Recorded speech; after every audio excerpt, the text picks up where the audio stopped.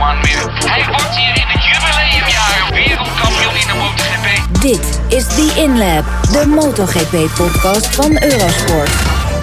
Welkom bij The InLab, de MotoGP-podcast van Eurosport. En dat is hij nog steeds. We zijn nog steeds op Eurosport. We gaan zo dadelijk terugblikken op de Grand Prix van Groot-Brittannië op het circuit van Silverstone, waar natuurlijk weer van alles gebeurde.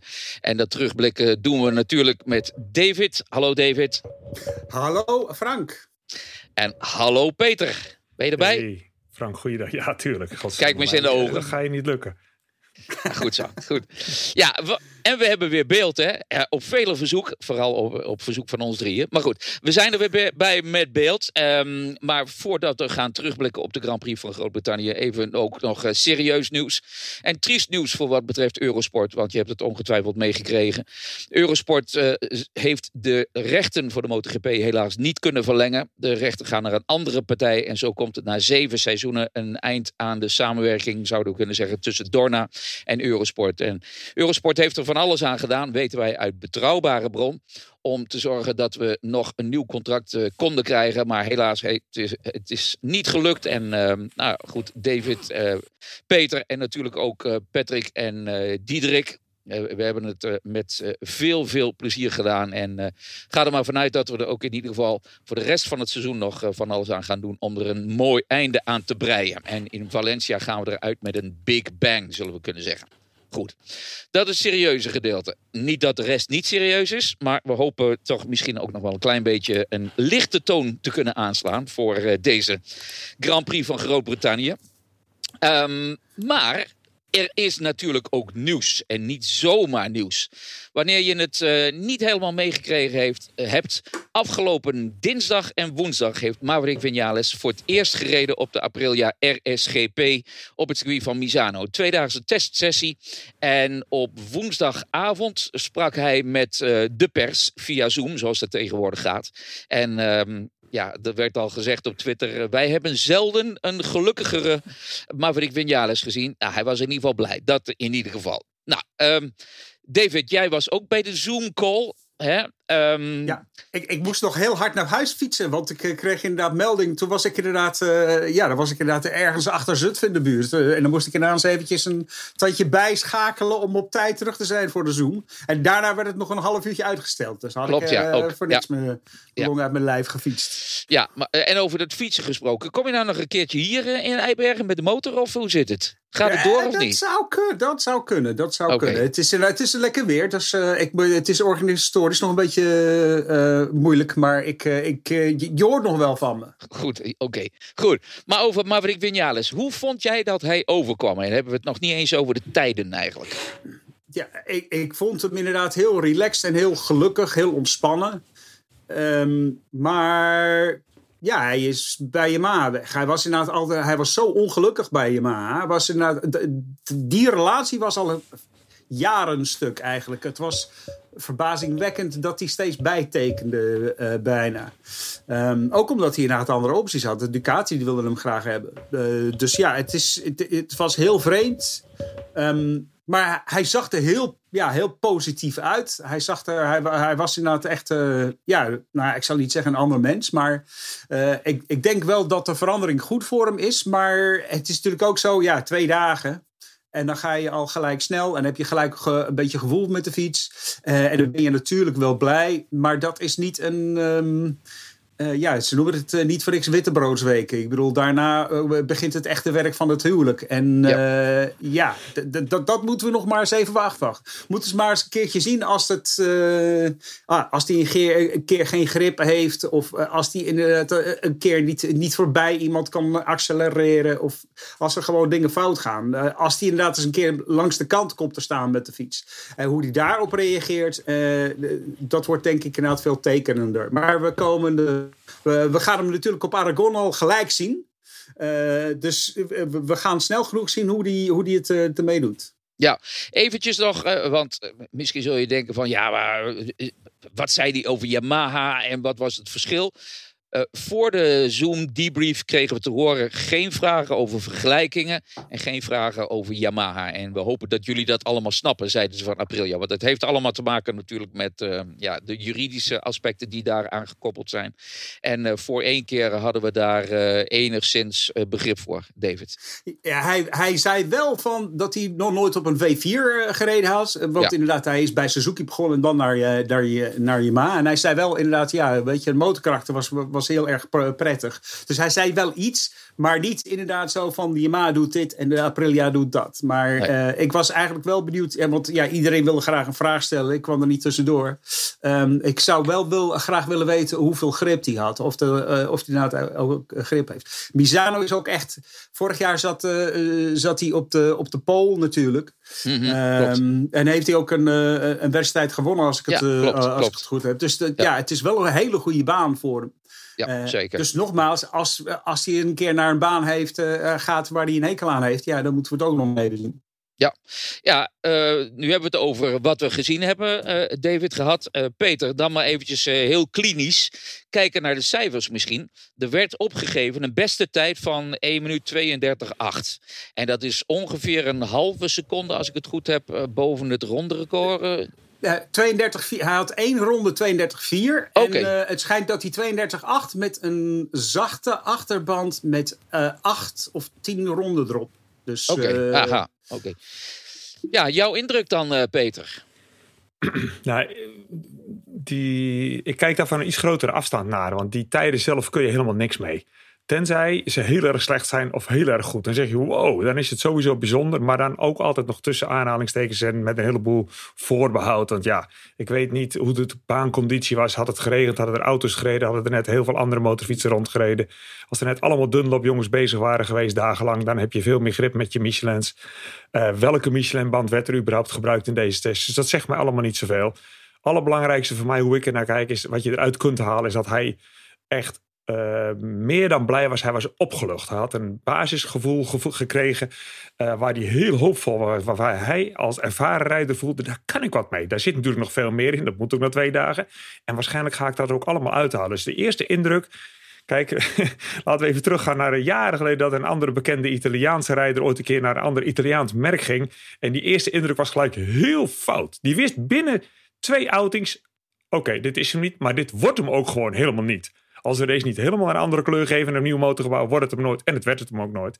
Dus dat eerste indruk, gevoel van die rijder is heel erg belangrijk. Zeker als ze ervaren zijn. Dan weten ze niet alleen, dit is aardig snel, maar ook, hier zit nog veel meer potentie in. Hij wist ook, dat vond ik wel een soort van interessant wat hij dat zei. Hij zei ook al, ik moet anders gaan leren remmen. Daar moet ik me echt nog in gaan verdiepen. Nou, dat snap ik. Kom je van de Suzuki en de Yamaha naar een V4 motorfiets, welke dan ook. Dan zal je anders moeten gaan, andere lijnen, andere momenten van remmen. Langer door blijven remmen, minder corner speed. Waarbij die dan dat gezegd hebben. Hij gaat naar een V4. En dit is de minst ongemakkelijke V4 in mijn opinie. Dit is de motor die het meest lijkt op een Yamaha/Suzuki. Dus het is een grote stap. Maar het had veel groter kunnen zijn als hij naar KTM of Honda was gegaan. Dus. Maar nogmaals, het is hoopgevend. Dat had ik ook wel een beetje verwacht. Het is een rijder met heel veel talent. En hij is de type rijder die, als hij gelukkig is, door wat dan ook, vooral meestal door de atmosfeer in het team, kan hij bijna alles. Hij wordt pas ongelukkig als zijn stemming daalt, als gevolg van de prestaties die achterblijven, waar hij soms niet weet, ligt het aan mij, ligt het aan de motor. En als dat dan maar een tijdje doorgaat, dan is het op een gegeven moment onherstelbaar slecht tussen zijn oren. En dan rest hem niets anders meer dan midden in het seizoen overstappen. Wat hij nu dus inderdaad gedaan heeft, goed, nou dat was Vinales. Die gaan we dus, zoals David net al zei, bij de volgende Grand Prix in Aragon al terugzien. Ik ben heel erg benieuwd. Zeker ook natuurlijk omdat Aprilia daar in de afgelopen jaren, dankzij Aleix Espargaro, telkens heel goed gepresteerd heeft. En natuurlijk, Espargaro was zelf, en daar komen we zo dadelijk nog wel over te spreken, in Silverstone erg sterk. Dat was het ene nieuwtje. Het andere nieuwtje is dan natuurlijk dat we Andrea Dovizioso vanaf de Grand Prix van Misano in het Petronas Sepang International Racing Team, Sepang Racing Team gaan zien. Zo is het. Als teamgenoot natuurlijk van Valentino Rossi. Nou, we hebben een rijder van 35 en een van 42. Dus echt jonge talenten zijn het dan niet meer. En Franco Morbidelli gaat dus opschuiven, zoals je ongetwijfeld gehoord hebt, naar het fabrieksteam, waar die dus wordt herenigd met Fabio Quartararo. En dan hebben we weer zeg maar het team van vorig jaar bij elkaar. Quartararo en Morbidelli. Eerst even Peter.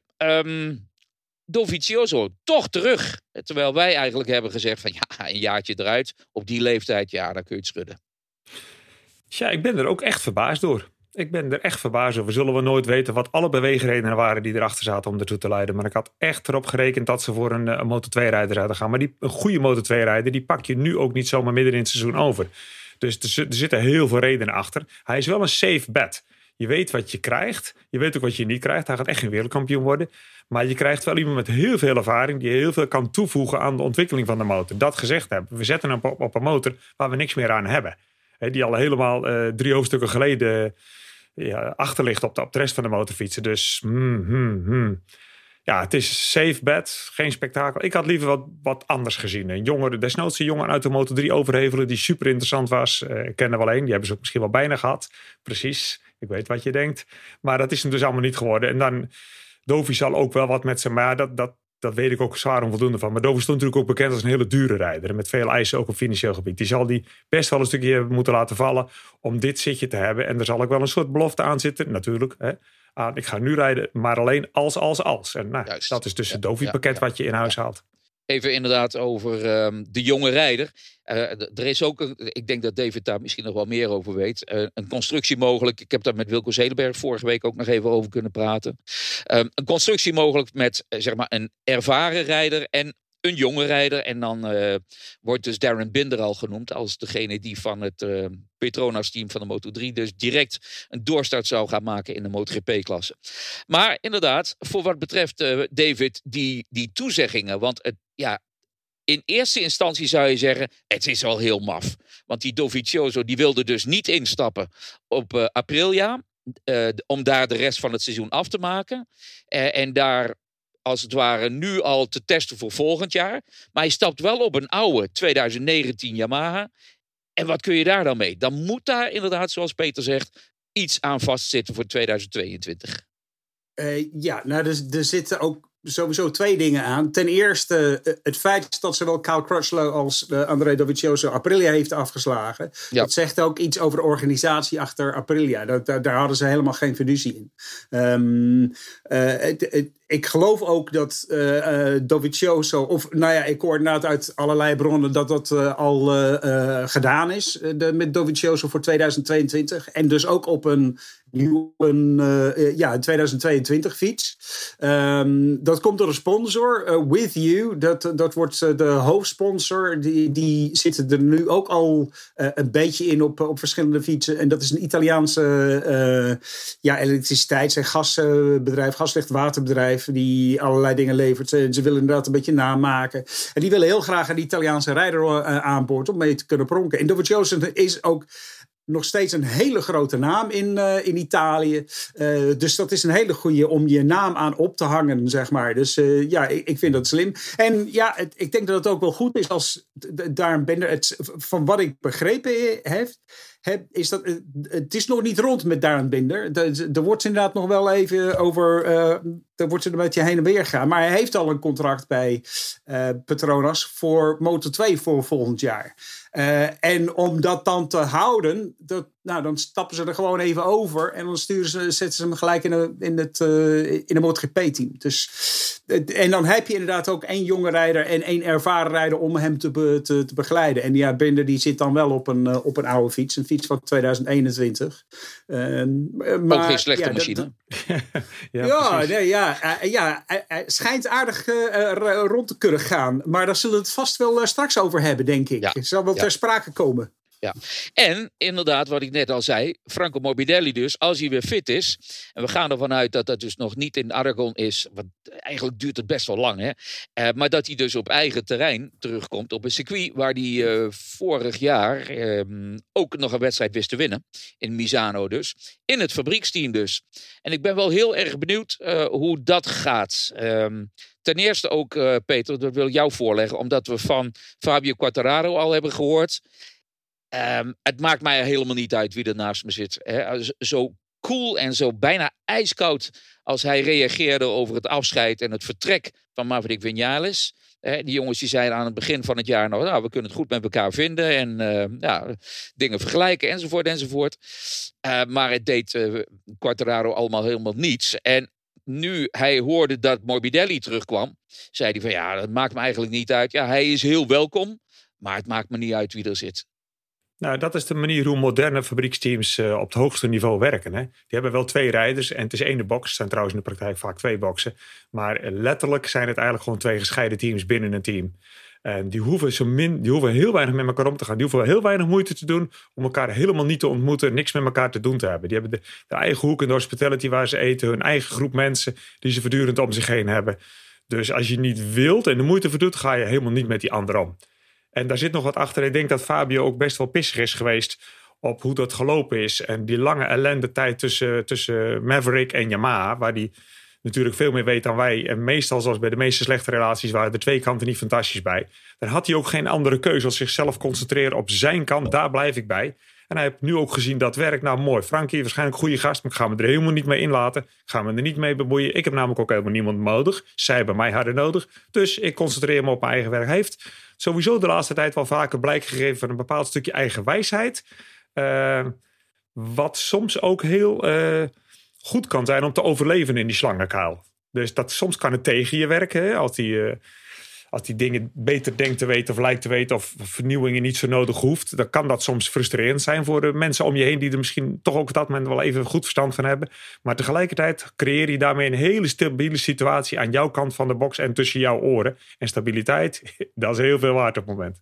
Als het werkt, hè, als het werkt. En dit jaar werkt het. En ik heb hier in de inlap al vaker gezegd, of 1 keer vaker gezegd, dat we ook hoorden van bepaalde mensen binnen het Petronas-team dat vorig jaar, toen het allemaal downhill ging met Quartararo, dat ze ook hun eigen plan wilden trekken. Ja, Het eigenwijs vasthielden en zo gaan we het doen. Ja, jullie kunnen van alles zeggen, maar we luisteren niet meer. Nu werkt het. Vorig jaar ging het niet meer. Werd hij uiteindelijk 8e. Nou ja, goed. De winnaar heeft gelijk, laten we dat maar zeggen. Ja, maar David, precies. Jij wil daar nog iets aan toevoegen?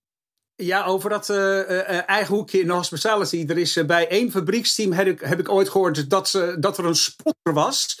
En die ging even de andere rijder vertellen als de eerste rijder vertrokken was uit de hospitality. Want toch ging die dan pas ging hij ja, precies. Ze wilden niet tegelijkertijd in de. Dus ja, zo kinderachtig kan het zijn. Maar ik vind ook wel.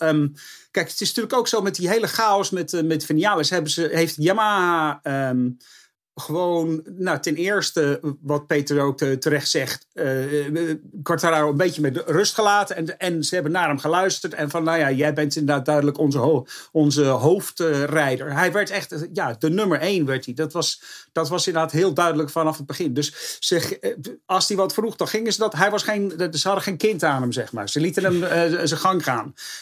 De zorgenkindje, dat was Viñales. Dus hij kreeg alle ellende om zich heen. En Quartararo kon gewoon zijn gang gaan. Op zichzelf concentreren. En ja, ik denk dat het heel gunstig voor hem heeft uitgepakt. Ja, nou goed, we gaan het zien. In ieder geval eerst in Aragon dus volgende week en daarna Misano. En ik denk dat we, ondanks het feit dat het verschil tussen de leider in het kampioenschap en de achtervolgers heel groot is, ik denk dat we een hele interessante laatste fase van het seizoen tegemoet gaan. Maar goed, eerst wedstrijd nummer 12. De Grand Prix van Groot-Brittannië in Silverstone. Na 2 jaar dus weer terug in Silverstone. Met de pole position voor de allereerste keer op Honda Pole Espargaro. De eerste Honda pole in 14 wedstrijden. Dat was al heel erg bijzonder. En op die eerste rij zagen we verder ook nog Pecco Bagnaia en Fabio Quartararo. En dat was de man die de wedstrijd volledig naar zijn hand wist te zetten. Na een matige start toch na een rondje of 5 al op kop. En toen hij eenmaal op kop zat, toen reed hij ook schijnbaar gemakkelijk weg van de rest. En het was misschien wel zijn meest dominante overwinning van de 5 die hij nu behaald heeft dit jaar. We kunnen lang over die wedstrijd praten. Maar we hebben vooraf al bekokstoofd dat we het gaan hebben over de sterren. Hè? Want dan weten wij altijd wel weer zijwegen te bewandelen om uiteindelijk weer bij het doel uit te komen. En ik wil David de kans geven om de eerste ster uit te delen, David. Ik wil vooraf zeggen dat ik had heel graag... Ik had heel graag 6 sterren gehad. Nee, echt. Want inderdaad, ik had heel graag Iker Lecuona ook sterren willen geven. Want ik vind dat hij het echt heel keurig gedaan heeft. Inderdaad, ik had hem ook graag 1 ster geven. Want wat hij gedaan heeft, 7e plek, vorige keer ook 6e. Heel goede, solide race gereden. Dus het is precies wat hij nodig had gehad om door te gaan, zeg maar. Dus inderdaad, om te laten zien dat hij verdient om te blijven. Maar ja, dat had hij al vanaf het begin van het seizoen moeten doen. En niet zo halverwege het seizoen als alles al besloten is. Maar ik geef 1 ster aan Alex Rins. Want hij zat weer eens op het podium. Heb ik hem voor je weggekaapt? Ik wil de volgende keer beginnen met de sterren. Dat is goed. Nee, maar hij heeft naar behoren gefunctioneerd, zullen we maar zeggen. Hij heeft inderdaad gewoon, hij is op het podium. Het is een baan die hem ligt. Hij moest ook wel, want hij donderde er steeds vanaf. En dat kan je niet eindeloos blijven doen in de MotoGP. En hij reed ook gewoon echt heel sterk. Hij heeft gewoon echt een hele goede wedstrijd. Hij was duidelijk de tweede beste man van de wedstrijd. Maar ja, daar had misschien wel iets meer in gezeten voor hem als hij niet zo slecht gekwalificeerd had. Ook wel weer opvallend dat Suzuki niet de whole shot device achter hadden gebruikt hier op Silverstone. Want het is een baan waar je niet vaak... hoe moet je dat zeggen? Waar je niet vaak inderdaad gewoon rechtop en heel snel de fiets rechtop kan zetten en vol gas kan geven. En dat is inderdaad waar je echt heel veel voordelen van hebt. Je hebt heel veel gas vanuit een hellingshoek. Het is een hele vloeiende baan, dus je hebt er veel minder aan. En omdat Suzuki ook de minst ervaring daarmee heeft, hebben ze het er niet op gezet. Ja, wat ik wel interessant vond, David, en daar kun jij misschien ook wel wat over zeggen, Peter, dat Pecco Bagnaia na de kwalificatie zei, het ging ook over de whole shots, want toen werd ook gevraagd van, gaan jullie hem gebruiken op dit circuit waarvan je zegt van, nou, misschien hebben we het hier niet vaak nodig. En Pecco die zei van, maar wij hebben echt een heel goed systeem en we vertrouwen er helemaal op. En hij zei over de Suzuki dat als je het zag bij de vorige wedstrijden in Oostenrijk, dat systeem nogal abrupt reageert, nogal naar beneden zakt als het ware. En daardoor hebben we ook van de Suzuki-mannen eerder al gehoord, dan krijg je nogal wat pumping, zoals dat dan wordt genoemd. Hè? Zou je dan kunnen zeggen van die staan echt nog in de kinderschoenen met dat systeem? 100%. Die hebben inmiddels zogenaamd prehistorisch. Die lopen 2,5 jaar achter bij de ontwikkeling. De eerste deed het heel prima toen die kwam op het circuit waar je hem ook het meest nodig hebt van het hele jaar. Want we gaan niet naar Motegi. Maar nu zie je inderdaad de nadelen van zo'n heel vroeg ontwerp wat nog jaren achter ligt. Ducati ligt jaren op iedereen voor. En er zitten een aantal merken een beetje ertussen. En Suzuki bungelt er helemaal achteraan. Zoals ze met heel veel innovaties een beetje achteraan lijken te bungelen. Maar in totaal onder de streep een gruwelijk effectieve motorfiets hebben neergezet. Dat vind ik als technicus natuurlijk super interessant juist. Het is de meest normale motorfiets. Minst gekke dingen erop, maar gruwelijk effectief. Maar qua rideheid, je ziet het ook gebeuren. Ze drukken op de knop, je ding komt veel te hard naar beneden. En dan begint hij een pompingcyclus die je niet zomaar meer stopt. En bij Ducati zijn ze zelfs zo ver dat hij niet alleen rustiger naar beneden komt, maar dat hij ook half automatisch werkt. Want dat ding doet, je begon nu met, we halen wat dingen door elkaar. Het is een variabele rijhoogte en die gebruikten we in eerste instantie vooral bij de start. Inmiddels is het bij de start, maar daarna weer, als je een knopje indrukt, ga je hem gebruiken tijdens het rijden. En in eerste instantie zeiden we lang tegen elkaar, en was dat ook, we gebruiken hem bij het rijden om bij bocht uitkomen een lagere achterkant te hebben. En dan heeft hij vooral voordeel als je een bocht uitkomt, waarna een lang recht stuk komt, zodat je de motor rechtop zet. Dan zet je hem gelijk naar beneden als een dragster en dan heb je er lang voordeel van. Die situaties heb je niet zoveel op Silverstone. Maar inmiddels gebruiken we hem, heeft hij nog een voordeel, is gebleken. In de initiële remfase, het allereerste moment van remmen, als dan je motor achter nog heel laag staat, kun je in eerste instantie veel harder remmen, heel kort, want de motor neigt niet om achter zo hoog te worden dat je de remdruk moet gaan modelleren met je vingers, moet gaan afregelen, omdat je anders voorover valt. Dus die initiële rem kan ook nog eens een keer daar zijn. Er komen steeds meer voordelen bij. Ja, en bij Ducati zijn ze al zover, zijn ze al met editie 8.3 bezig of zo. En Suzuki is net blij dat ze 1 hebben. En die is al bij, dat weten we natuurlijk niet helemaal zeker, daarom is het ook zo heel ver. Maar die werkt voor een groot gedeelte automatisch.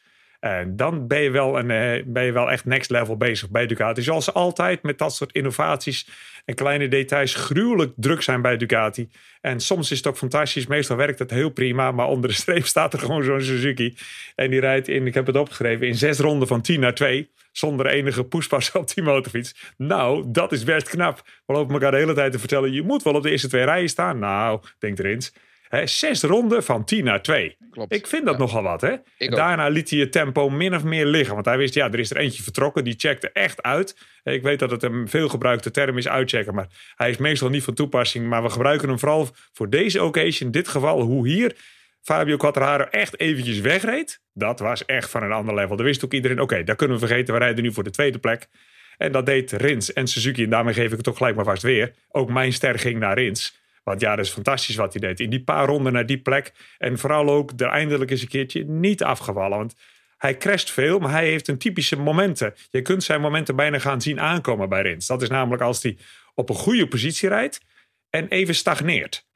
En vlak daarna ligt hij in de grindbak. Want dan weet hij niet meer. Dan heeft hij zelf nog niet genoeg eigen tempo. Hij wil nog wel naar voren, weet niet goed hoe hij dat moet. En dan gaat het tussen zijn oren te druk worden. En ik zou eigenlijk nog wel harder willen, maar ik kan niet. Vind ik dit dan goed genoeg hier? En ineens ligt hij eraf. Onverklaarbaar altijd. Maar dit loste hij heel erg goed op. Dus ook voor mij vast, hier de spoiler, 1 ster Rins. Ja. Wanneer is de laatste keer dat hij in een wedstrijd gevallen is? Weet je dat nog? Oh man. Ja, nee, dat is een beetje flauw van mij. Maar hij valt er nogal vaak af. Hij is er inderdaad vaak afgevallen. Maar nu dus alweer, net alsof dat heel positief moet klinken, maar 5 wedstrijden al niet meer. Hè? Hij heeft wel een aantal wedstrijden echt veel minder gepresteerd dan verwacht. En dat is het. Hij valt er maar zelden af als het langzaam gaat. Hij valt eraf als het heel goed gaat. Als hij in de top 3 rijdt en alleen komt te rijden, min of meer. Niemand meer vlak voor zich heeft. Of in ieder geval, dat zijn de momenten, want hij is helemaal geen echte veelcrasher. Integendeel, kijk op de lijst, staat hij bepaald niet bovenaan. Nee. Maar het zijn de momenten die heel herkenbaar werden op een gegeven moment. Dan gaat hij crashen. En dat zijn wel de momenten die hij heel erg toe doet. Dat is niet in de eerste 3 ronden van Free 1. Nee, dat is als je op een goede positie in de race rijdt. En dat maakte het tot een heel herkenbaar minpunt van Alex Rins. Ja, oké. David, jij stak straks ook al je hand op toen het ging over het ride height device. Ja, precies. Nou, ik wil eerst inderdaad even zeggen over crashen als je leidt. Daarom was mijn favoriete 125cc-rijder Yuichi Ui. Ook vanwege de naam. Want dat was inderdaad ook altijd van, ja, hij leidt, oei! Ja. En dan lag hij er weer af. Dus dat was altijd schitterend. Maar ook die ride-out device. Alessio Spargaro heeft inderdaad ook heel duidelijk daarover verteld. Van ja, hij is nu een beetje automatisch. Je drukt op het knopje voor de bocht. En dan gaat dat ook allemaal vanzelf automatisch. En wij hebben, ik heb nog inderdaad even een beetje zitten heen en weer met Peter Bom en ook met Kevin Cameron, die grote technische kennis heeft, journalisten uit Amerika. Je zag inderdaad ook op de Aprilia in Oostenrijk zag je een soort van een soort tankje achter de voorvork. Wat je inderdaad ook normaal onderaan ziet. Dat is inderdaad een reservoir. Maar het is inderdaad dan ook een soort van gasreservoir. Dus ze gebruikten heel duidelijk die voorkant om de achterkant te controleren. Dus inderdaad, op de een of andere manier meten ze dan de slag van de voorvork. En dat gebruiken ze dan om dan daar gas in te laden. En die gas dan, dat dan los te laten op het moment dat de hoek van de motor verandert. Kijk, dat elektronische controle, dat is allemaal verboden. Precies, dat mag dus niet, ja. Maar dat mechanisch dus, en door de machine geïnitieerd mag het dan weer wel. Nou, dan ben je bij Ducati en die andere man aan het goede adres. Ja, precies. Die bouwen de motor nog ingewikkelder en dat lukt ze wel, ja. Ja, maar ik vind het inderdaad, het is nu geen tijd voor, maar ik vind het heel interessant, omdat je hier juist op de kern van de motorfietsdynamica komt. De motorfietsen zijn heel ingewikkeld. Niemand snapt er wat van, want anders waren ze veel beter. Ze bewegen in 3D. En dat is wat er uniek aan is. Dat is wat er ook zo boeiend aan is. En dit is inderdaad een manier om te begrijpen van oké, als de fiets dit doet, dan kunnen we dat aan de achterkant doen en dan komt hij sneller de bocht uit. Dus dat zijn van die dingen, dat vind ik gewoon echt fascinerend. En dan vind ik het heel frustrerend dat ik zo dom ben dat ik het niet allemaal kan begrijpen. Want ik zou het allemaal zo graag willen begrijpen. Welcome to the club. Ja. Ja, ik kom dan misschien een stukje verder naar jullie, maar ik sta er ook met veel bewondering naar te kijken. Maar ook met verbazing, want heel veel vernieuwingen die we zien de laatste jaren in MotoGP, die hebben te maken met nieuwe mogelijkheden. Dat is vaak elektronica of materialen, remmen, ECU's en zo. Maar dit is eigenlijk iets waarvan je denkt, dat hadden we eigenlijk 10 jaar geleden ook al op een bromfiets kunnen bakomen. Echt wel, want ik heb het ook wel eens een beetje gezien. Ik weet wel waar het op neerkomt wat dat ding doet.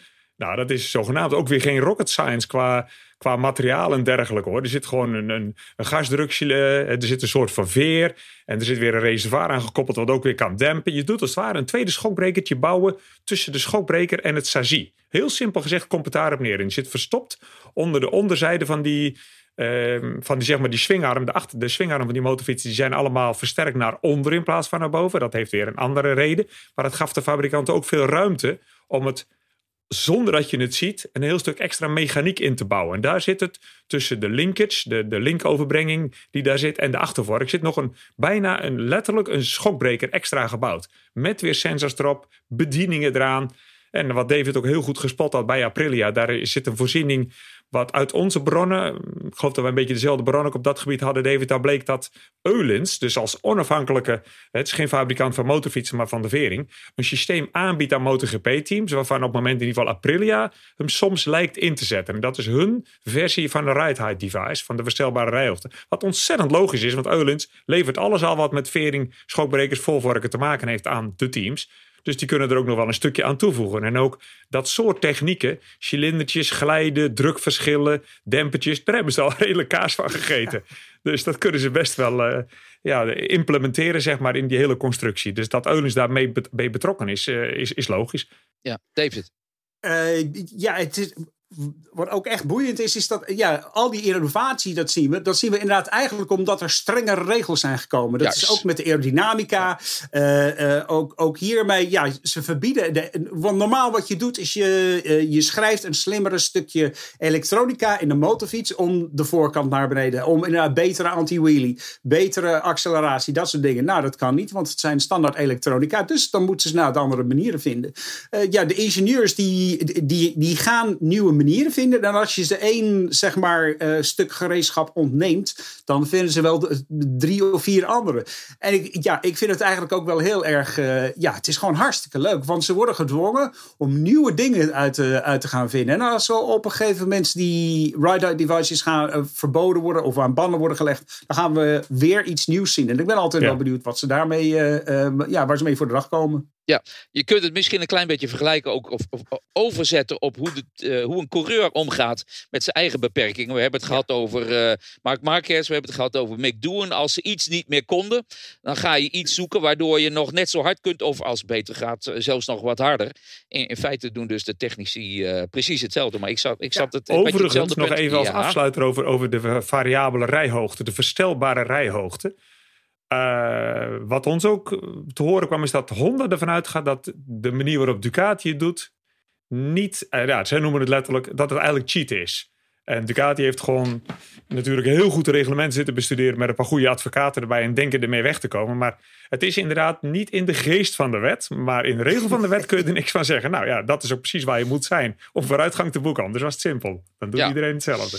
Goed, nou, we hebben jullie sterren, of eerste sterren al gehad. Ja. En ik sluit me daar eigenlijk bij. Ja, ik eigenlijk ook. Het is een beetje saai, maar inderdaad.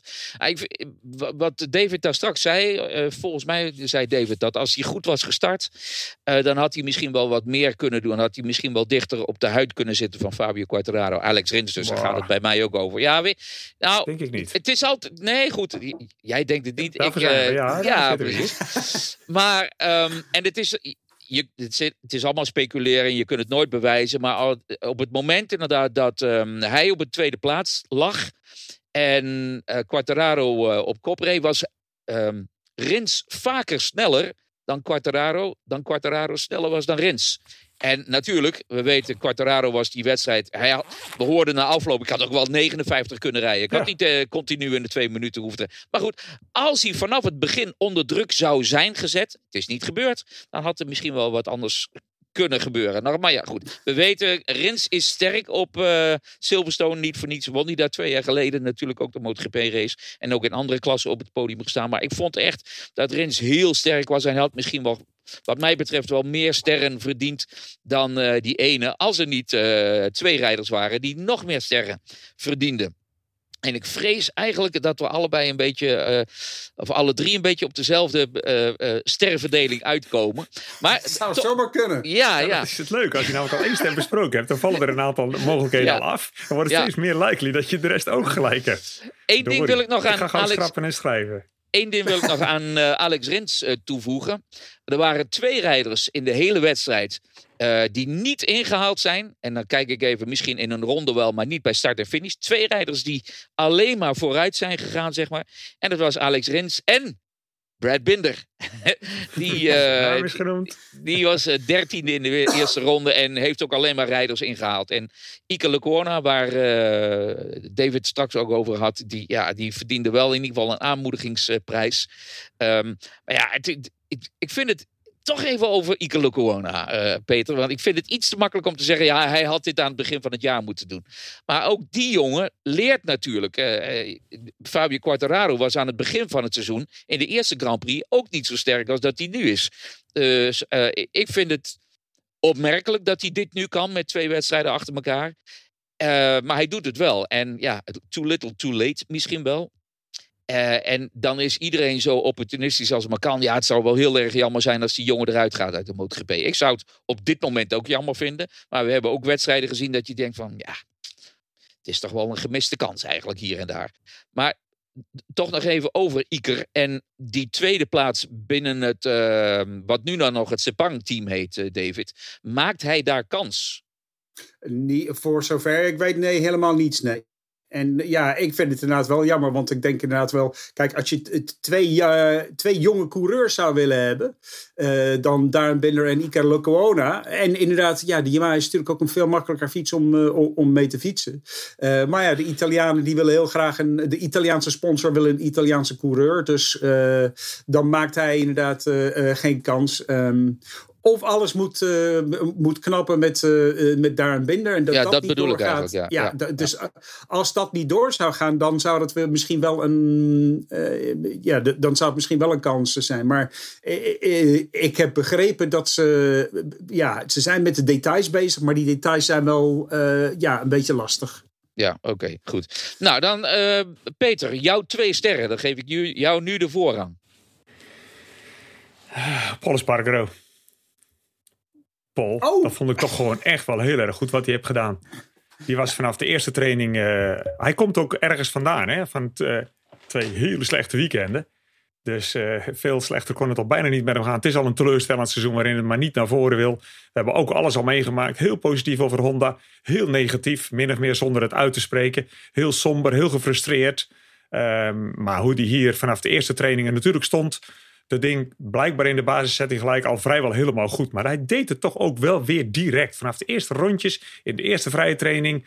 haalde hij dan toch gelijk weer alles eruit. En de race maakte nog het meeste indruk op mij. Want iemand als hij van zijn kaliber met de Honda op het juiste moment... die kan hem wel een keer op de eerste rij zetten. Het werd dan ook zomaar ineens pole. Prima. Maar kan je nog herinneren wat voor een gat hij getrokken had toen we naar bocht 7 gingen? Of bocht 6, dat is niet normaal. Hij had gewoon nog 50 meter had hij getrokken. En die arme Fabio werd op dat moment links en rechts voorbij gereden door iedereen. Maar Paul deed vooral de race alles goed. Hij moest ineens gaan leiden in de MotoGP.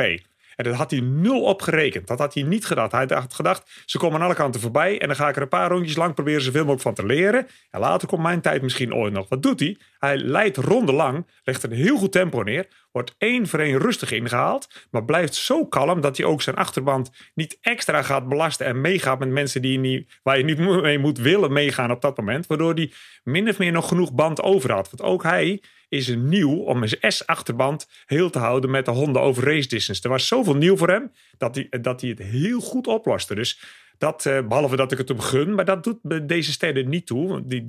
Dat je iets meer affectie hebt met een bepaalde rijder als met een ander. Puur technisch gesproken, vanuit mijn achtergrond denk ik, dat was een heel erg goede prestatie. En dat is in ieder geval 2 sterren waard. Oké. Goed. Even over Pol. Wat jij inderdaad zegt van, hè, dat hij leidde vanaf het begin. Volgens mij de eerste 4 ronden, dacht ik, als ik het goed heb. Na afloop van de kwalificatie zei hij ook van, ja, maar ik heb nog nooit met deze jongens gereden. Je kunt wedstrijden terugkijken en zo. En inderdaad, hij werd bijna in de situatie gedwongen dat hij wel moest leiden. Maar goed, uiteindelijk inderdaad. Maar een ander ding wat hij ook zei, Peter, en misschien kun jij daar ook wat over zeggen, David. Wij moesten wel met die softe compound rijden, al dus Pol. En eigenlijk zegt hij, dat is toch nog ons zwakke punt. Dat moet eigenlijk niet kunnen. Ik zeg misschien een beetje wat andere woorden, maar hij zegt dat was dan toch nog een probleem, hè? Dat ze met die softe compound moesten rijden om dit te bereiken. Dat illustreert misschien wel het manco van de Honda. Ja, het probleem is dat ze achter geen grip hebben. Dus dat lossen ze op door een zachtere band te pakken. En Marc Marquez, die is er heel goed in om zijn band heel te houden. Die zit de hele tijd met tijdens de trainingen ook te rijden. Om ervoor te zorgen dat hij ook aan het einde... Want inderdaad, hij heeft ook met de S achter bijna in Oostenrijk gewonnen. Was het niet ineens gaan regenen. Dus ja, die is er veel bedrevener in. Espargaro, die is dat helemaal niet gewend, zeg maar. Dus hij zegt inderdaad van, ja, we moeten de S. Maar dat is heel slecht. We gebruiken het alleen maar omdat we geen grip hebben. En ik zie dat Peter het helemaal niet met mij eens is. Nee, objection. Want nog niet zo lang geleden reden er 2 blauwe Suzuki's rond. Waarvan we allemaal zagen dat ze zich niet konden kwalificeren. En dat ze de band gruwelijk goed heel konden houden tijdens de race. En ook vaak de zachtere band konden rijden. Dus wat jullie een collectief probleem noemen van Honda. Noem ik dat Honda de eigenschap heeft dat hij extra veel grip niet kan gebruiken. Maar tegelijkertijd houden ze een band langer heel dan de ander. En daarmee zijn zij in staat de zachte band te rijden. Maar ze kunnen er in qualifying sessies onvoldoende uit die zachte band halen. Maar ze kunnen dat wel vervolgens bijna een race lang blijven gaan doen. Dus wat enerzijds een nadeel is, wijst ook vaak op een ander, heeft ook weer een voordeel. En bij die motorfiets hebben ze een probleem met de grip achter, absoluut. Ze kunnen niet voldoende grip halen uit een zachte band. Maar diezelfde zachte houden ze wel heel erg lang heel. Dat is ook opvallend. Niemand anders durfde dat aan. En de Honda kon het bewezen aan. Dus er is iets mis met de Honda, om het met Polse woorden te zeggen. Het is meer dat er een typisch karaktertrek is, waarvan je beide kanten ziet, die daarbij horen. En ja, het gaat mij... Ik snap wel dat hij het een nadeel noemt. Want hij had in de laatste 5 ronden niet meer genoeg band om nog wat sterker te blijven. Maar ja, het is wel heel duidelijk waar het ligt. En er zit ook een voordeel aan. Zij kunnen zachtere banden. Als er zometeen Michelin met banden komt waarbij mensen staan te twijfelen.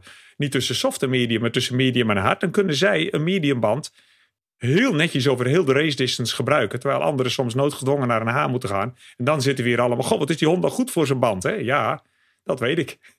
Ga ik niet zeggen, hoor. Goed. Ja, dat is ook, we hadden het daar eerder over de innovatie in de motorsport en zo. En dat inderdaad die motordynamica, dat je dan niet begrijpt. Want een motor bouwen, dat is compromissen sluiten. Dat gaat inderdaad over de keuzes die je maakt. Want de ene keuze sluit automatisch een andere keuze uit. En dit is weer zo'n hele mooi voorbeeld. Net zoals Peter zegt. Ook inderdaad bij de Suzuki. Nou, ze hebben ervoor gekozen om de band heel te houden. Maar dat betekent dat je op andere gebieden weer verliest. Ja. Nou goed, dat waren de 2 sterren van Peter dus. Pol Espargaro. David? Ik denk dat ik op dezelfde naam als jij uit gaat komen, Frank. Want, nou ja, Pol Espargaro was mijn reserve 2 sterren. Maar zijn broer was de eigenaar van... of is degene die de 2 sterren van mij krijgt. Want ja, een podium voor Aprilia. Wij vragen ons steeds de hele tijd af... Ja, is dat wel zo'n goede fiets? Maar ja, waar staat dat ding? Nou, op het podium dus. En hij heeft het ook het hele weekend heeft hij het over gehad. Of, nou ja, hij heeft in een van zijn debriefs in het Spaans gezegd van... Ik ben een top 3 coureur. En wat hij daar achteraf bedoelde was... Op dit moment denk ik dat ik een van de 3 beste ben... die momenteel rondrijdt. En nou ja, Fabio Quartararo is hier. En dan zijn er nog een paar en daar hoor ik bij. Of dat overdreven is, dat weet ik niet. Maar hij laat wel zien dat hij het kan. En ik vond ook dat hij komt vanaf de 6e plaats. Hij reed ook een uitstekende race. Ook de manier waarop die Jack Miller van zich afhield in die laatste paar bochten. Dat was prachtig om te zien ook. Ook gewoon rustig blijven. Dat was ook, daar kennen we ook een andere Aleix Espargaro van. Hè? Die daar misschien niet zo goed mee om was gaan. Die was gaan panikeren. En misschien is dat ook wel een teken van hoe goed hij die fiets ook achter. Dat hij niet gaat panikeren. Maar dat hij ziet van oké, dit kan ik nog. Dus dan pak ik het even terug. Dus ja. En ik was, weet je, bij mij heeft het ook een hele hoge gunfactor. De beide Espargaro's, dat zijn echt, het zijn echt het zijn heerlijke jongens. Likeable boys. Mensen. Ja, echt, absoluut. Dus dan, en dat de ene dag de pole en de andere dag het podium. Ja, dat is heerlijk. Dat is ze gegund. En allebei gewoon 100% verdiend. Niks gestolen. En dat zei Aleix ook. Dit was geen regenpodium, dat was een echte.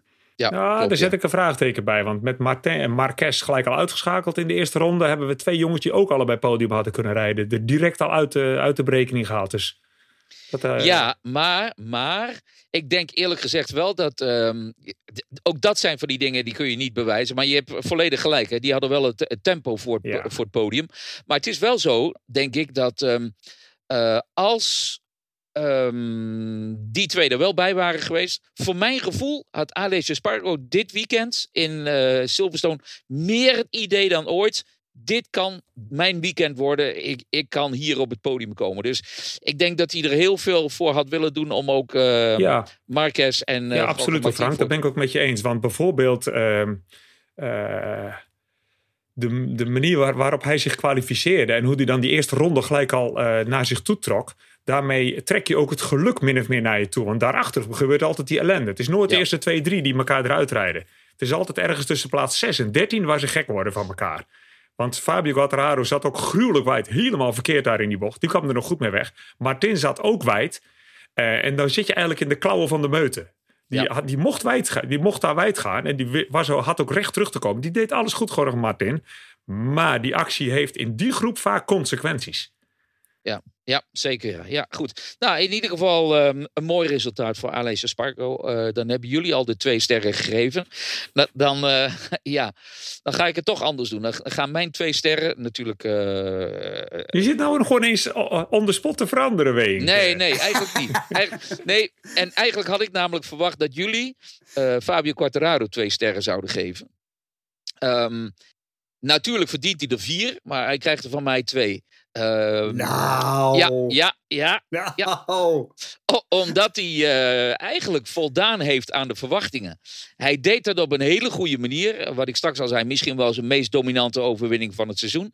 Heel volwassen, zoals dat heet. En inderdaad, toen hij op kop reed, toen was het binnen 3 rondjes, zat hij op volgens mij 2,5 seconden voorsprong. Dus toen hij eenmaal op kop reed, toen wist hij nog te versnellen en te versnellen en te versnellen. Terwijl de rest gewoon niet mee kon. Dus een geweldige overwinning voor Fabio Quartararo.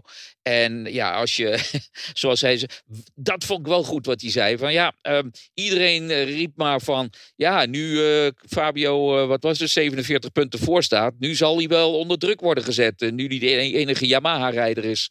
En nu zal hij wel fouten gaan maken, zegt hij. Nou, juist het tegenovergestelde. Ik voel helemaal geen druk van Yamaha. Dat geloof ik ook niet, eerlijk gezegd. Die druk hoeft nog niet eens uitgesproken te worden. Maar als je toch de enige rijder bent, dan is er druk. Dat kan gewoon niet anders. Maar goed, hij zei geen fouten maken. Heeft hij ook niet gedaan. Ja, één fout natuurlijk op vrijdagochtend. Met die low-sider of mislukte high-sider. Daar moet hij nog een beetje op oefenen. Dat had ook anders uit kunnen pakken natuurlijk. Maar goed, voor mij 2 punten. En daar zijn jullie dus gelukkig niet mee eens. Voor Fabio Quartararo. David, wie krijgt dan? Ja. Of wil je dit nog afschieten misschien? Ja, nee. Ik ga alleen zeggen dat je Fabio Quartararo gigantisch tekort doet. Want hij krijgt van mij natuurlijk 3 sterren. Dit was een perfecte race. Ook de manier waarop hij gaat inderdaad af. Hij steekt de harde achterband om te proberen te kijken of het een beetje lukt. Volgens mij was dat FP2. Was dat vrijdagmiddag, begin van de sessie. Hij vliegt er half af. Hij blijft met met zijn been hangen. Dat wordt helemaal geknakt. Dat wordt inderdaad helemaal sprained. Ja, hoe zeg je dat? Gedraaid. Dus echt een heel naar gedraaide enkel. Het zag er niet naar uit dat hij zou kunnen lopen. Ja, het zag er naar uit dat het misschien wel einde oefening voor zijn kampioenschap zou kunnen zijn. Dat hij ineens een paar races zou moeten gaan racen. Hij komt terug, hij hobbelt zo de pit in, hij gaat naar buiten en vervolgens zit hij binnen een paar ronden zit hij aan de kop. Dat vond ik zo...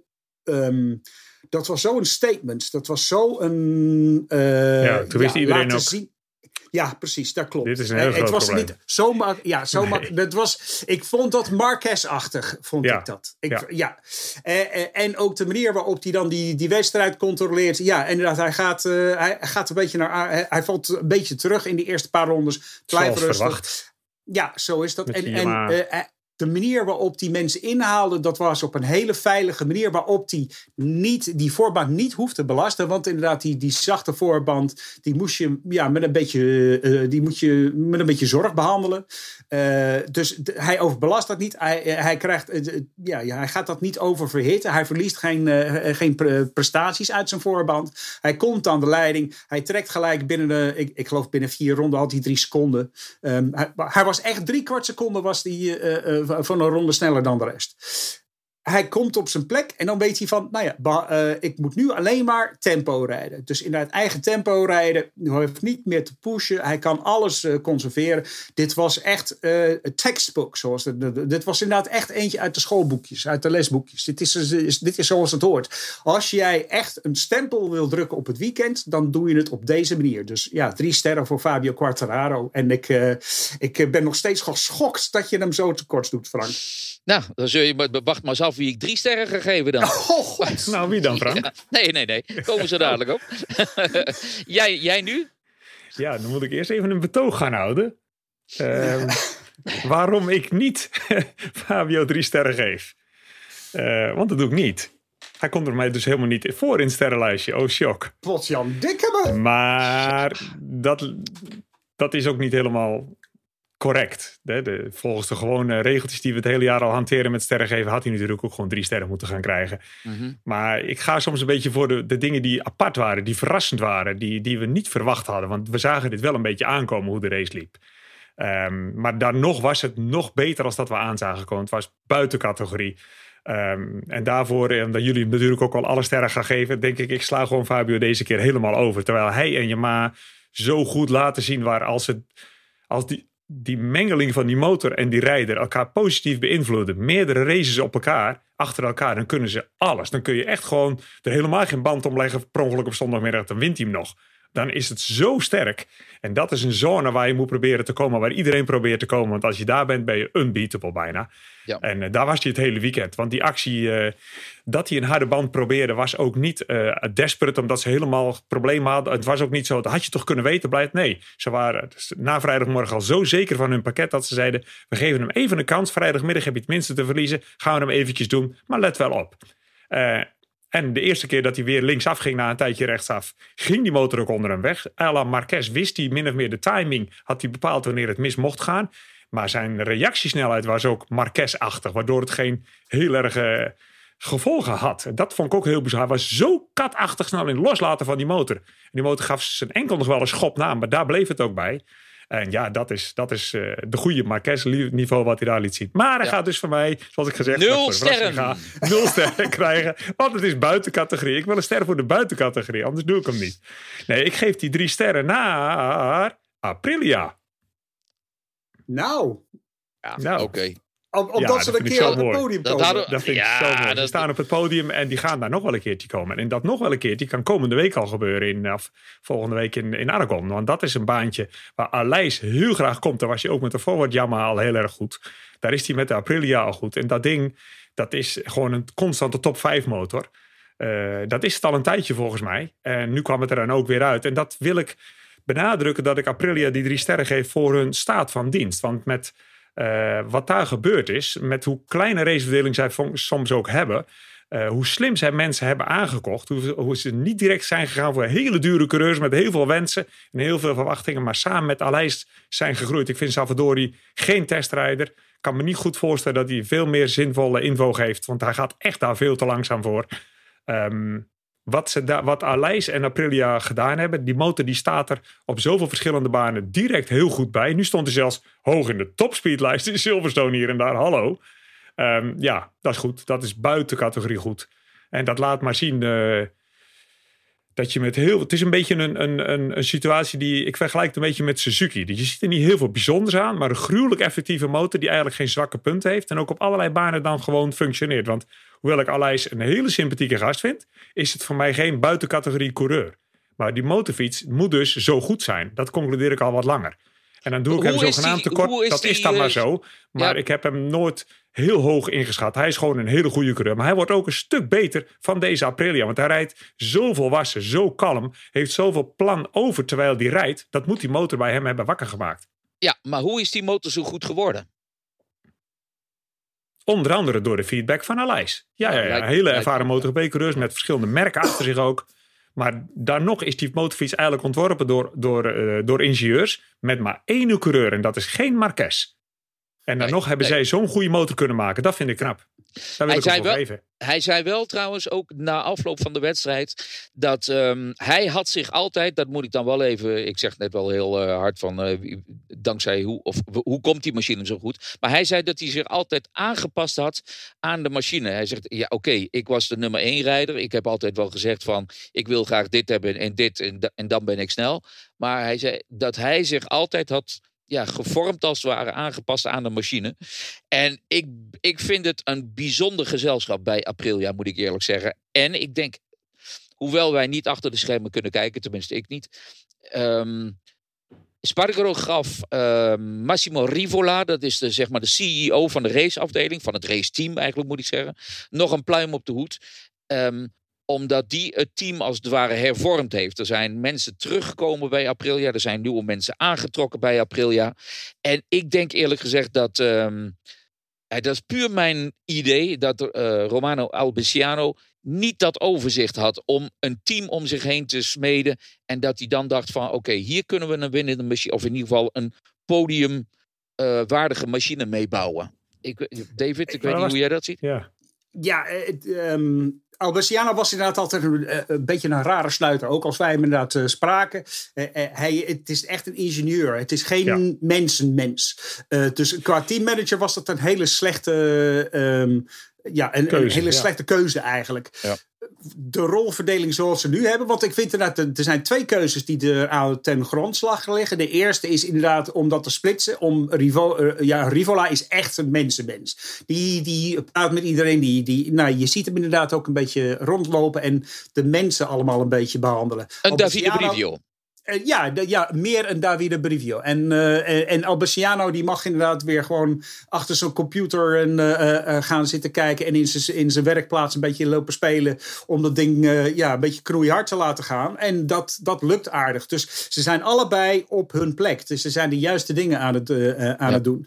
De tweede andere keuze is inderdaad dan die 75 graden blok los te laten. En om te gaan naar een 90 graden blok. Want dat geeft gewoon veel meer technische mogelijkheden. Dan kun je met ontstekingsvolgorders gaan spelen. Dan kun je de karakter van het blok beter aanpassen. Dan kun je makkelijker vermogen loskrijgen. Want je hebt geen balansassen nodig. Al dat soort dingen.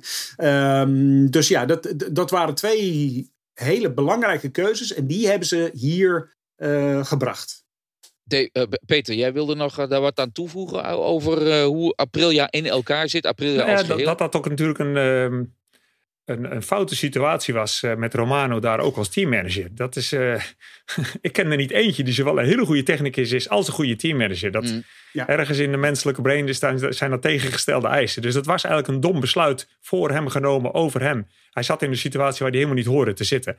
En nu worden ze een gewoon team wat dat betreft. Gigi Dall'Igna is ook geen teammanager bij Ducati. Hij leidt het team ingenieurs die de motorfiets ontwikkelen. Punt.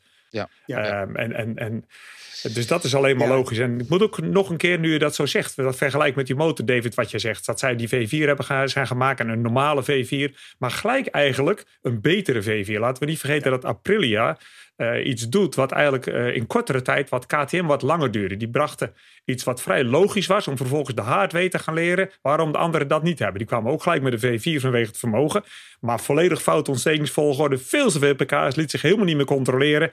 En Aprilia maakt eigenlijk, mijn gevoel op het moment, de meest gebruiksvriendelijke V4 motor. Dus ze gaan naar een 90 graden V4 en waarschijnlijk gelijk de beste. Nou, is nog niet zo slecht. Ja, Ja, maar zie ze je ook zitten... Maverick Vinales die springt erop en die is gelijk snel. Dus ja, dan Eerste dat V4 moet toch is wel leven. zeggen dat... Ja, precies. Dat wel een gebruiksvriendelijke Precies, ding nou, daar is. krijg je van mij een dikke pluim voor. Vergeet niet dat Aprilia er al bij is sinds 2015. Hè? En KTM sinds 2017. Die waren natuurlijk al jaren aan het testen. Daar gaat het niet om. Ja. Maar ze hebben wel een hele lange aanlooproute gehad om te komen waar ze nu zijn met dat eerste podium. En daarom... Want de tijd begint te dringen, mannen, zie ik ook. Daarom... Nee, mag ik ook nog 3 sterren geven? Of doen we dat dit keer niet? Je had het net ook al moeten doen. Alessio Spargo. Moet je mij voordrukken. De minster. Alessio Spargo, dus de plusster. Eigenlijk om alles wat al gezegd is. En inderdaad, het is helemaal fout natuurlijk. Wij als altijd objectieve mensen. De gunfactor bij de gebroeders, maar zeker ook bij Alessio. En ook, dat is de uitzondering. Hè? Deze één keer mag dat. Oké, goed. Nou, maar hoe gaat het dan met de sympathy vote als het gaat om de minster? Daar ben ik dan wel benieuwd naar. Zal ik jou eens voorrang geven, Peter? Je hebt waarschijnlijk al een idee waar die heen gaat, zelfs bij mij. Ja. Oké. Ja. Zal ik het zeggen? Ik leg hem daar neer. Hij gaat voor mij naar Michelin. Oh, oké. Ja, nou, dat is interessant. Toch? Ja, oké. Nee, want die hebben te veel invloed gehad op het rare. De banden van Michelin hebben bepaalde kenmerken waar we hier en daar aan herinnerd worden die niet tof zijn. Het heeft dan te veel invloed op de race en dat verpest te veel mensen de race. En dan bedoel ik niet dat ze lek gaan. Dan bedoel ik dat ze min of meer onvoorspelbaar reageren. En het is gewoon een heel dik onderdeel van het hele spelletje dat je als team je banden leert kennen. Net zo goed als dat je motorblok hebt leren kennen, je chassis hebt leren kennen, hoor je de banden te leren kennen. Er zijn ook geen 3 miljoen banden. Er worden geen banden speciaal voor jou als jouw team en jouw rijder gemaakt. Er zijn enkele tientallen banden waar we het hele jaar mee doen. En ieder weekend worden er 3 van vrijgegeven. Dat weet je heel ver van tevoren. Alleen, het is al lastig genoeg dat de Michelin-banden een vrij klein bereik hebben waarin ze heel goed werken. En dan kom je daar buiten, gaan ze ook soms ineens heel slecht werken. Dat is al vrij lastig. Maar hoe ze nu die onvoorspelbaarheid waarmee ze zich de afgelopen weekend gedroegen, dat is heel vervelend. Dat gaat ook kampioenschappen dat is nu kampioenschappen aan het beïnvloeden. Want de reden dat we allemaal nu zeggen, nu is het kampioenschap eigenlijk gelopen. Fabio moet het nog gaan verliezen, maar hij hoeft er niet meer voor te vechten. Dat is gewoon, heeft mede mee te maken dat mensen als Pecco Bagnaia helemaal kansloos rondrijden met dezelfde banden waar ze 10 rondjes mee deden in de trainingen. Hetzelfde type band helemaal, gegarandeerd. De beste, nooit vol bewaren ze voor de race. En doet het helemaal niet. Nou, dat kan. Is nog een kleine kans dat ze iets ondeugends hebben gedaan of buiten de window zijn gegaan van Michelin met bandendruk. Want dat is de enige variabele die je nog hebt. Je legt hem om jouw velg en je kiest voor een bepaalde druk. En dat die druk al zo heel kritisch is bij Michelin is al een beetje jammer. Maar dat je er... Ja, het gebeurt te vaak om te zeggen van... het is waarschijnlijk wel weer dat ene team die altijd wat ondeugens doen met de druk. Het gebeurt gewoon te vaak bij verschillende merken dat Michelin een product heeft geleverd wat de race negatief beïnvloedt en waar de jongens helemaal niks aan kunnen doen. En daarvoor voor mij een dikke minster. Oké, David. De teams die hebben het ook een beetje zelf naar hun eigen hand gemaakt. Omdat zij hebben geëist, ik geloof 3-4 jaar geleden, dat Michelin aan het begin van het jaar al met een lijst van banden bij elke race zouden kunnen gaan gebruiken. Dat was al lastig, want je weet, je moet inderdaad al in begin maart moet je al gaan denken van, hoe zal het weer zijn op in Misano in september of Silverstone eind augustus. Dat is heel moeilijk te voorspellen, want dat kan enorm verschillen. Dan heb je ook nog eens een keer in die 2 COVID-jaren die we gehad hebben, waar het kalender helemaal onduidelijk is, waar het helemaal onzeker is. En we hadden inderdaad vorig jaar een extreem hete zomer. Nu hebben we een tamelijk koude zomer. Dus ik vind dat gewoon heel slecht voor de planning. Ik zou heel graag willen zien dat de teams, zeg maar, of dat Michelin wat korter van tevoren de bandenselectie zouden mogen aanpassen aan de omstandigheden. Want daarom komen we inderdaad heel vaak, zoals op Silverstone. Ja, het was eigenlijk voor de banden die ze hadden meegebracht, was het eigenlijk net allemaal te koud. En als ze inderdaad zeg maar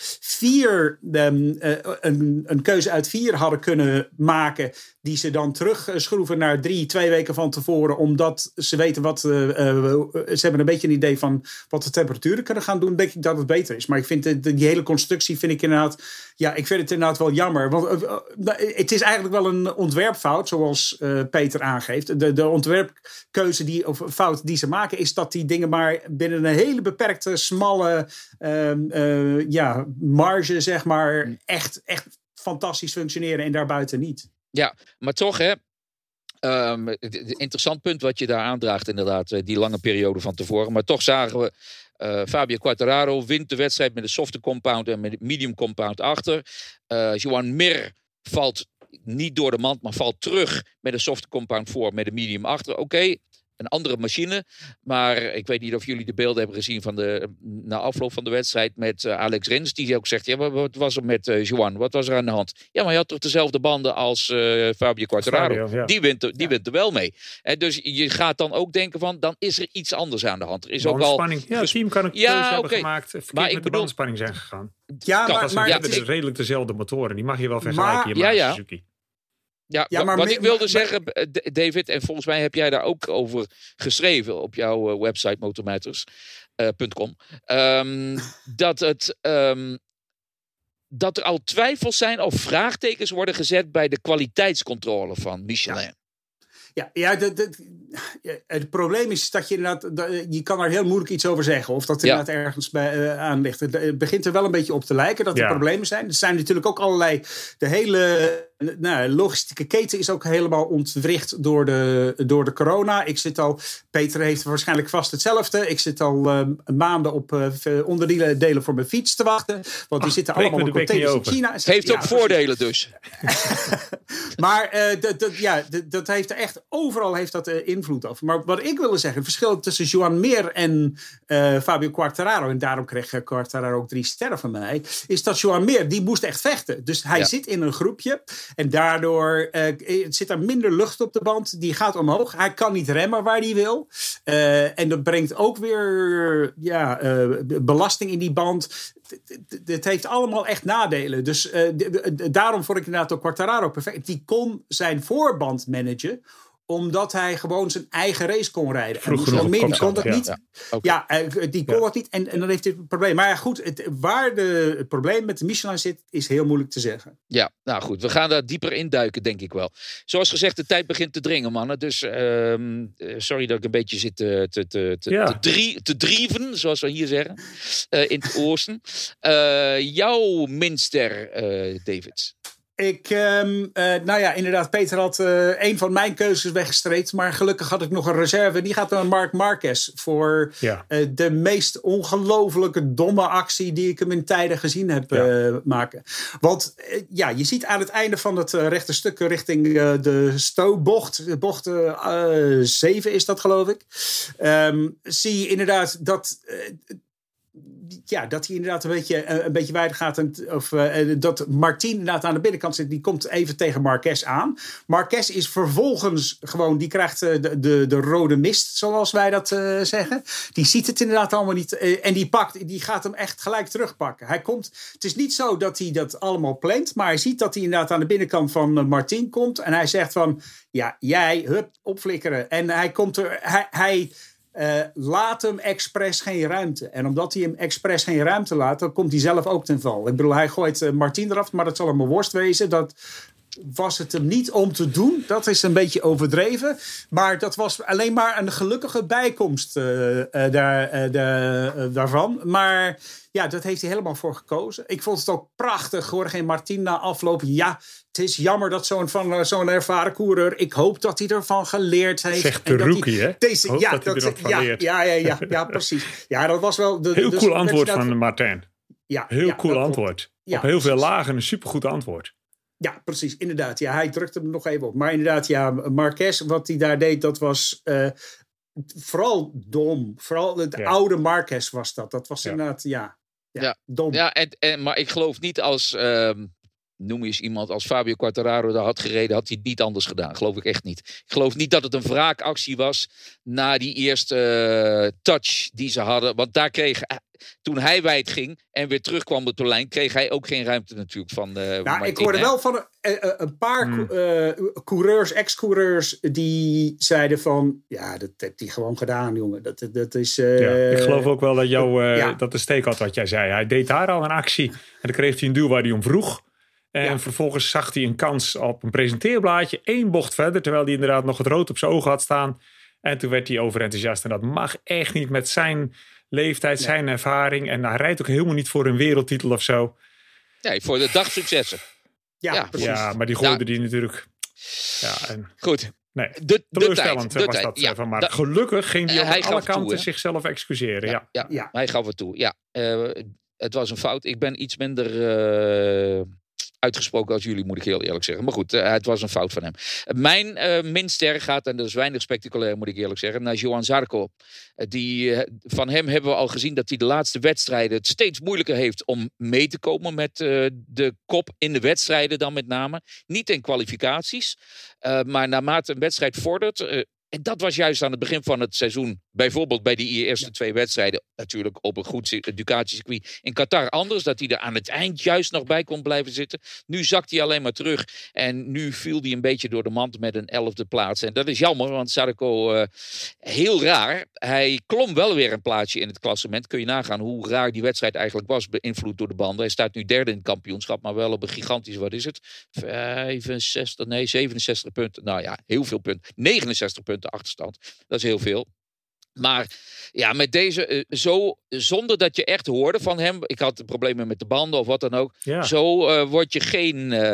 Zo blijf je geen kampioenschap. Het hele weekend was je onzichtbaar. Heel apart. Jij weet misschien iets meer, David? Nee. Ik wil alleen maar zeggen, van weinig spectaculair vind ik inderdaad een hele mooie opsomming van zijn laatste races eigenlijk. Hij zakt inderdaad gewoon in zijn algeheel terug. Misschien is dat gewoon omdat hij op een satelliet in het satellietteam zit en Ducati ineens à la carte op Pecco Bagnaia gaat zitten. Je bent altijd ook binnen de structuur van Ducati ben je altijd de tweede keuze. En Ducati en Jorge Martin? Nog wel, kijk, Jorge Martin is rookie, dus die wordt gewoon aan maar die wordt beter bedoel ik. Ja, die wordt beter bedoel ik. Die wordt inderdaad beter. Die is er al voorbij. Ja, precies. Ja. Die is inderdaad al voorbij. Maar ik vind inderdaad... we weten ook niet wat... want wat Ducati ook wel doet, is ze geven... Want dat deed Jack Miller ook. Ze krijgen alle nieuwe stukjes te testen. Dus we weten niet wat ze bij Ducati allemaal onder de fiets van Zarco gooien. Maar hij is gewoon kleurloos. Absoluut kleurloos. Ja. En dat mag niet. Ja, jammer. Vind ik jammer. Ja, ik denk dat we dat allemaal jammer vinden. Tenminste, we willen graag zo groot mogelijke velden. Althans, als het gaat om mensen die strijden voor de overwinning. En dat lukte dus duidelijk niet met Johan Zarco. Nou, we zijn eigenlijk een beetje over tijd. Dus we gaan er ook snel een streep onder zetten. Alsof je zelf een afspraak hebt, Frank. Je wil het vandaag kort houden. Ja. Ik moet weer naar de wc. Nee, Het zit erop voor wat betreft deze Grand Prix van Groot-Brittannië. Zeg maar deze podcast, deze inlap over Grand Prix van Groot-Brittannië. Peter, zeer bedankt weer voor je bijdrage. En, graag gedaan. Altijd een plezier, Frank. Ja, gelukkig maar. En David, jij ook bedankt natuurlijk. Heel graag gedaan. En dan zeg ik bedankt voor het kijken en voor het luisteren. En graag tot de volgende keer. En kijk naar de Grand Prix van Aragon op Eurosport.